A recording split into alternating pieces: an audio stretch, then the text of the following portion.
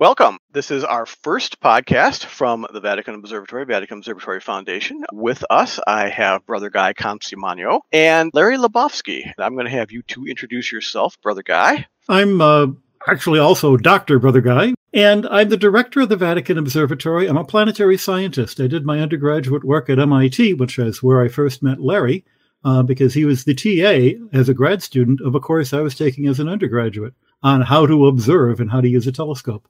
My field of interest is meteorites and their connections to asteroids and the evolution of small solar system bodies.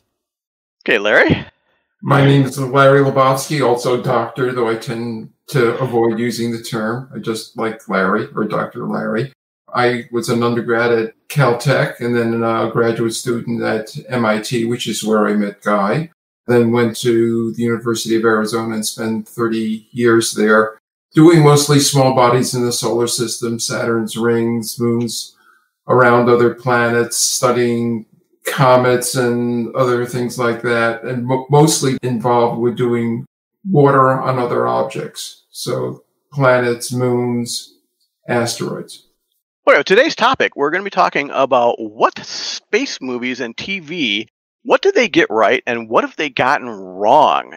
Let's start with that number one. What TV shows or films get the space experience right? Just as a little background to see why we have expertise in this, I was very active in the MIT Science Fiction Society back when I was there, and I've been a big fan ever since. And Larry, you've taught about this stuff, right? I've taught about this stuff. Most of what I've taught is tended to be using old science fiction stories. So just because of the students, of getting them to see what science was in old science fiction books, primarily, and movies too, and how technology has changed from the 50s and the 60s up until the present time. And the two of us have a regular research program where we meet over at Larry's house with Larry's wife, Nancy, to watch trashy science fiction movies every Sunday afternoon, or at least we did until COVID hit.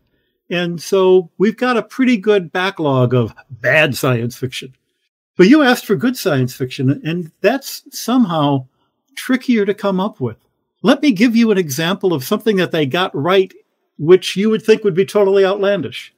And that was, in a sense, the asteroid in the second Star Wars movie, The Empire Strikes Back, because it showed asteroids with giant cracks big enough to hide the Millennium Falcon. And one of the things that our research has shown is that asteroids are piles of rubble. We don't know the scale of the gaps in them, except from the asteroids we've actually seen. We've never seen cracks big enough for the Millennium Falcon, but then we haven't seen monsters living inside them either. Yet the idea that asteroids are not big solid rocks, but rather very jagged, very loose, and possibly with a lot of voids, that certainly is correct. The one of the issues that one gets to with a lot of the movies that have asteroids in them is that if you're on an asteroid or flying through an asteroid field, you'd have asteroids all over the place and you'd be sitting there trying to avoid them. And that's so far from true. Basically, if you were on an asteroid looking at another asteroid, it would almost look like the sky you see from the Earth. They're in fact really far apart. When we do fly through the asteroid belt, we have to go out of our way and work hard to be able to find an asteroid that we can go past. It's not trivial to do. Space is big. And asteroids are small. So what TV programs or movies have gotten things wrong? I'll let you guys go, then I have a couple. All right. I'll actually throw in one other that I think got it right. Oh, okay. And in a funny way. And it's not about science, it's about engineering. One of the films that I absolutely loved and was surprised to love was the first Iron Man movie. And the bit of engineering that just delighted me, besides the fact that Tony Stark is an MIT grad, of course, is that it showed him trying to make the Iron Man suit work and going through a series of failures, because each piece might work, but getting all the pieces to work together will lead to sometimes disastrous and sometimes humorous failures. But the joy that came with doing that, I found to be delightful. Now, that's engineering. I'll give an example of an astronomy movie that was frustrating because it could have been right and wasn't. and that was Deep Impact. Now, you remember that Deep Impact and Armageddon came out at the same time with roughly the same theme of an asteroid coming to, hit the Earth.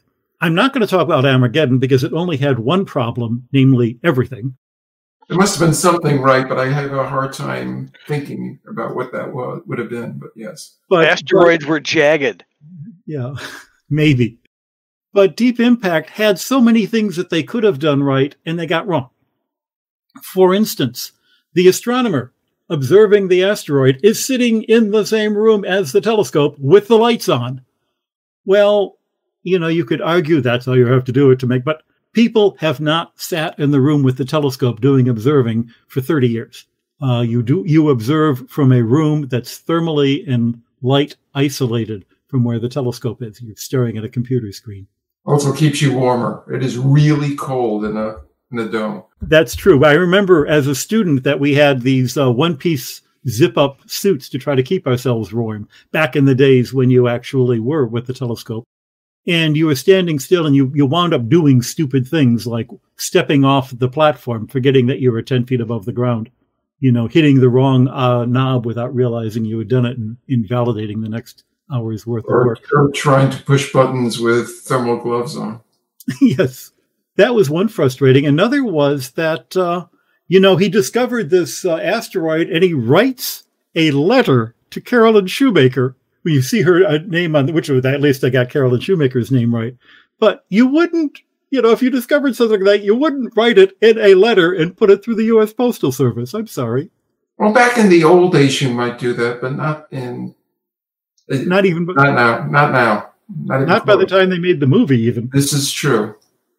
So one of the things that science fiction movies gets wrong quite frequently that drives me crazy is orbital mechanics. There's a series called The Expanse, which is very popular, both book and series. And the series, the way it shows orbital mechanics is dead on. Flip and burn, RCS, all that stuff. I play a game called Kerbal Space Program, and it teaches orbital mechanics. And I was watching the movie 2010 shortly after I was playing that. Now, the U.S. ship encounters Jupiter, and they send a probe down to the moon. Then, after all that happens, then they do this huge aerobraking, and I'm like, wait! If they send that probe down to begin with, they're still going interplanetary speeds. They have to do the aerobraking first to get into the system. So I was just like, wait, that's not right. And I've seen movie after movie get that completely wrong. And most people won't know that that's completely wrong. Now, The Expanse, again, they get it very right. And I can't remember which of the asteroid movies, we like to call them, it was where they had the astronauts who were on their way to Mars go to behind Vesta, the asteroid, in order to watch an impact occur. And I can't remember if that was that Deep Impact or was that something else? That was something else. Deep Impact. They didn't have anybody in space. That's true. Yeah. Okay. But I don't remember. It might have been Meteoroid or Meteorite, one of those movies where, okay, you're on your way to Mars. You're not going to be able to easily and quickly move yourself from an orbit that's taking you to Mars to an orbit that's going to take you into the asteroid belt. And then hide behind the asteroid so you can see where the impact occurs in the asteroid belt. And then, of course, they get killed because of the fact that the debris flies all over the place and hits them. But yes, it's the orbital mechanics and how things move in space are usually not even close to being right. I remember hearing from the movie 2001, the docking sequence of the space plane with the Taurus space station. The way it moved was actually very accurate orbital mechanics wise. And again, a couple people in the audience are going to notice that's right, but the rest of the audience there just aren't going to know that. One movie that really went out of its way to get a lot of things right was Apollo 13. One of the major mistakes they made in Apollo 13 is that his Corvette was actually blue, not red. It was at that level. But that was one that I thought did an excellent job of showing both how things were done and the attitudes of the people involved in doing the things. Yeah, that was a good movie. My wife has shown that to her students for the past several years, and every year she gets, I didn't know this was happening. Like, that's why I'm showing it to you. The other series that goes along with that is, of course, From the Earth to the Moon, the HBO series on Apollo program. And those are films that you can show classes. That the one especially on the design of the lunar module, the lunar lander, is great fun. But also the one on Apollo 15 talking about how the astronauts were trained. I mean, Larry and I can watch that movie and identify who the characters are based on because we knew the people involved. It was a small field. Okay, so one other question I have here is, how can sci-fi shape or prepare humanity for either traveling to other planets or interstellar life? I mean, I grew up in the 50s. I'm the older person here. So I grew up with Rocky Jones, Space Ranger, and Flash Gordon and all those. And those were exciting things. Did they get the science right? Not even close. But they were exciting. And they were way ahead of the science at the time. I think it's harder these days because a lot of times the science is almost as good as the science fiction you could do without getting into science fantasy, like, faster than light travel and other things like that. So I can't say what is happening now in the field. To me, I think you can get almost as much excitement from the real thing as you can from science fiction as to what's going on. Especially if you're talking about near future stuff. I remember watching a Flash Gordon where they're running through a lab and I think Flash holds up a beaker and hands it to what's her name and goes, Carol. "You feel that? Carol, right. Do you feel that tingling sensation? That's radioactivity." Yes. Yikes! And yet, for the 1930s, it introduced the idea of radioactivity to an audience. So it's not necessarily the case that you've got to get the science right if you can even just get the language across. I mean, the one thing that was considered at the time, the one thing that will never exist were their ray guns, which are lasers. Right. So in the 30s, that's never going to happen. How could you possibly have something that would shoot out a high energy beam? And the answer is they exist. So that was an interesting concept back then that turned out to be true. And not only that, but in some cases it becomes self-fulfilling. The first cell phones that looked like that would flip open like the communicators in Star Trek. And that was done deliberately because the guys, who were designing these things had watched Star Trek. Or I think many people know what a taser is, and you probably know what the acronym TASER actually stands for. Thomas A. Swift Electric Rifle. Are you kidding me? Serious, yes. Yeah, because the guy who invented it thought this was something out of Tom Swift stories. Well, it's funny you should mention that because shortly after the Chelyabinsk asteroid incident in 2013, there was a thing hosted by the White House where they had a whole bunch of planetary scientists and asteroid specialists talking about that event. And one of the questions they asked them was, somehow it got around to Star Trek inspiring every single one of these people to go on and be an engineer or a scientist. I'll give an example of that. I was at MIT. I arrived there in 71 as a sophomore. I transferred in. Stayed for a master's there, so I was there through 75. In 75, the class of 78 arrived. The class of 74 that I was part of was 9-to-1 male to female. The class of 78, 4 years later, was 4-to-1 male to female. And part of it was MIT went out of the way to recruit women to come. But they discovered that the one thing that the women who decided to come to MIT had in common was they were Star Trek fans. They were in high school or middle school when Star Trek was on TV, and they saw women doing these sorts of things and said, hey, I can do that too. I think Star Trek was essentially the first science fiction where women had almost equal roles to the men. It sure wasn't in the movies of the 50s. Heaven forbid. It's funny. My wife, my in-laws upstairs were watching a Western, and I've seen audiobooks of some of the older science fiction. When was the last time the word darling was used in a science fiction movie or a Western? Not ironically, you mean. Yeah. Yikes. Some things have changed for the better, yes. One of the questions I have here is, how does sci-fi drive technological progress? From my personal standpoint, kind of like that. I'm a huge computer gamer, and I have seen graphics cards go from practically nothing to $1,000 monsters recently, and that's just one of the things. So gaming, and a lot of gaming is science fiction gaming. That's driving computer hardware. One of the things that I was shocked a few years ago at the Vatican Observatory, we have a summer school every 2 years where we bring in kids from, around the world, 25 really bright kids, and they do 4 weeks of intensive work.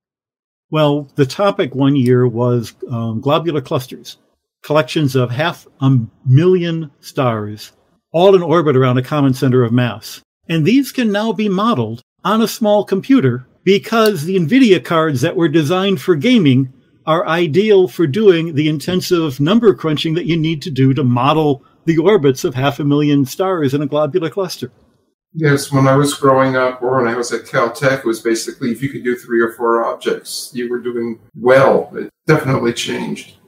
The technology has completely changed the things that we ask ourselves and the way we go about trying to find the answers. There was the Lunar and Planetary Lab here at the University of Arizona had a seminar over the summer, and one of the students gave a talk on handling massive amounts of data, big data, and how we process it and how we use intelligent machines. When I was a student, we didn't have massive amounts of data. We barely had any data. And the trick was, how do you do science when you actually don't know anything? I mean, I wrote computer models for the moons of Jupiter, where the only thing we knew about the moons of Jupiter was their size. We had a rough guess of their mass and maybe their albedos, and that was it. And when I was first getting into my study of asteroids, we didn't even know that. So part of the joy of science fiction for me was that it gave me a way of imagining and dreaming about these places and thinking, what questions can we ask? What ways can we even think about it? Let me tell you a story that was really important to me, how science fiction changed my science. I was doing these models of the moons of Jupiter, and one of them, Io, was suddenly discovered to have these strange volcanoes. Nobody knew quite what they were, except that they were bright orange. And the guy in charge of the imaging team, the Voyager team, was going around saying it's some kind of primitive juice coming out of these volcanoes. I had read a science fiction novel by Hal Clement called Ice World, where the ice involved was actually sulfur. And he had aliens who lived on a planet that breathed sulfur. Sulfur is, just below oxygen in the periodic table. It ought to have similar chemical properties. And they were astonished at Earth, where the sulfur was frozen. And I go, sulfur is a gas at not too high a temperature. I have my one and only paper in science is Sulfur Volcanoes on Io. And in the acknowledgments, I give credit to Hal Clement and his novel Ice World, because that's where I got the idea. Alrighty, so thank you very much, Brother Guy, Larry Lebowski. We will be back with another podcast. Hope you join us. Thank you very much. It's been fun.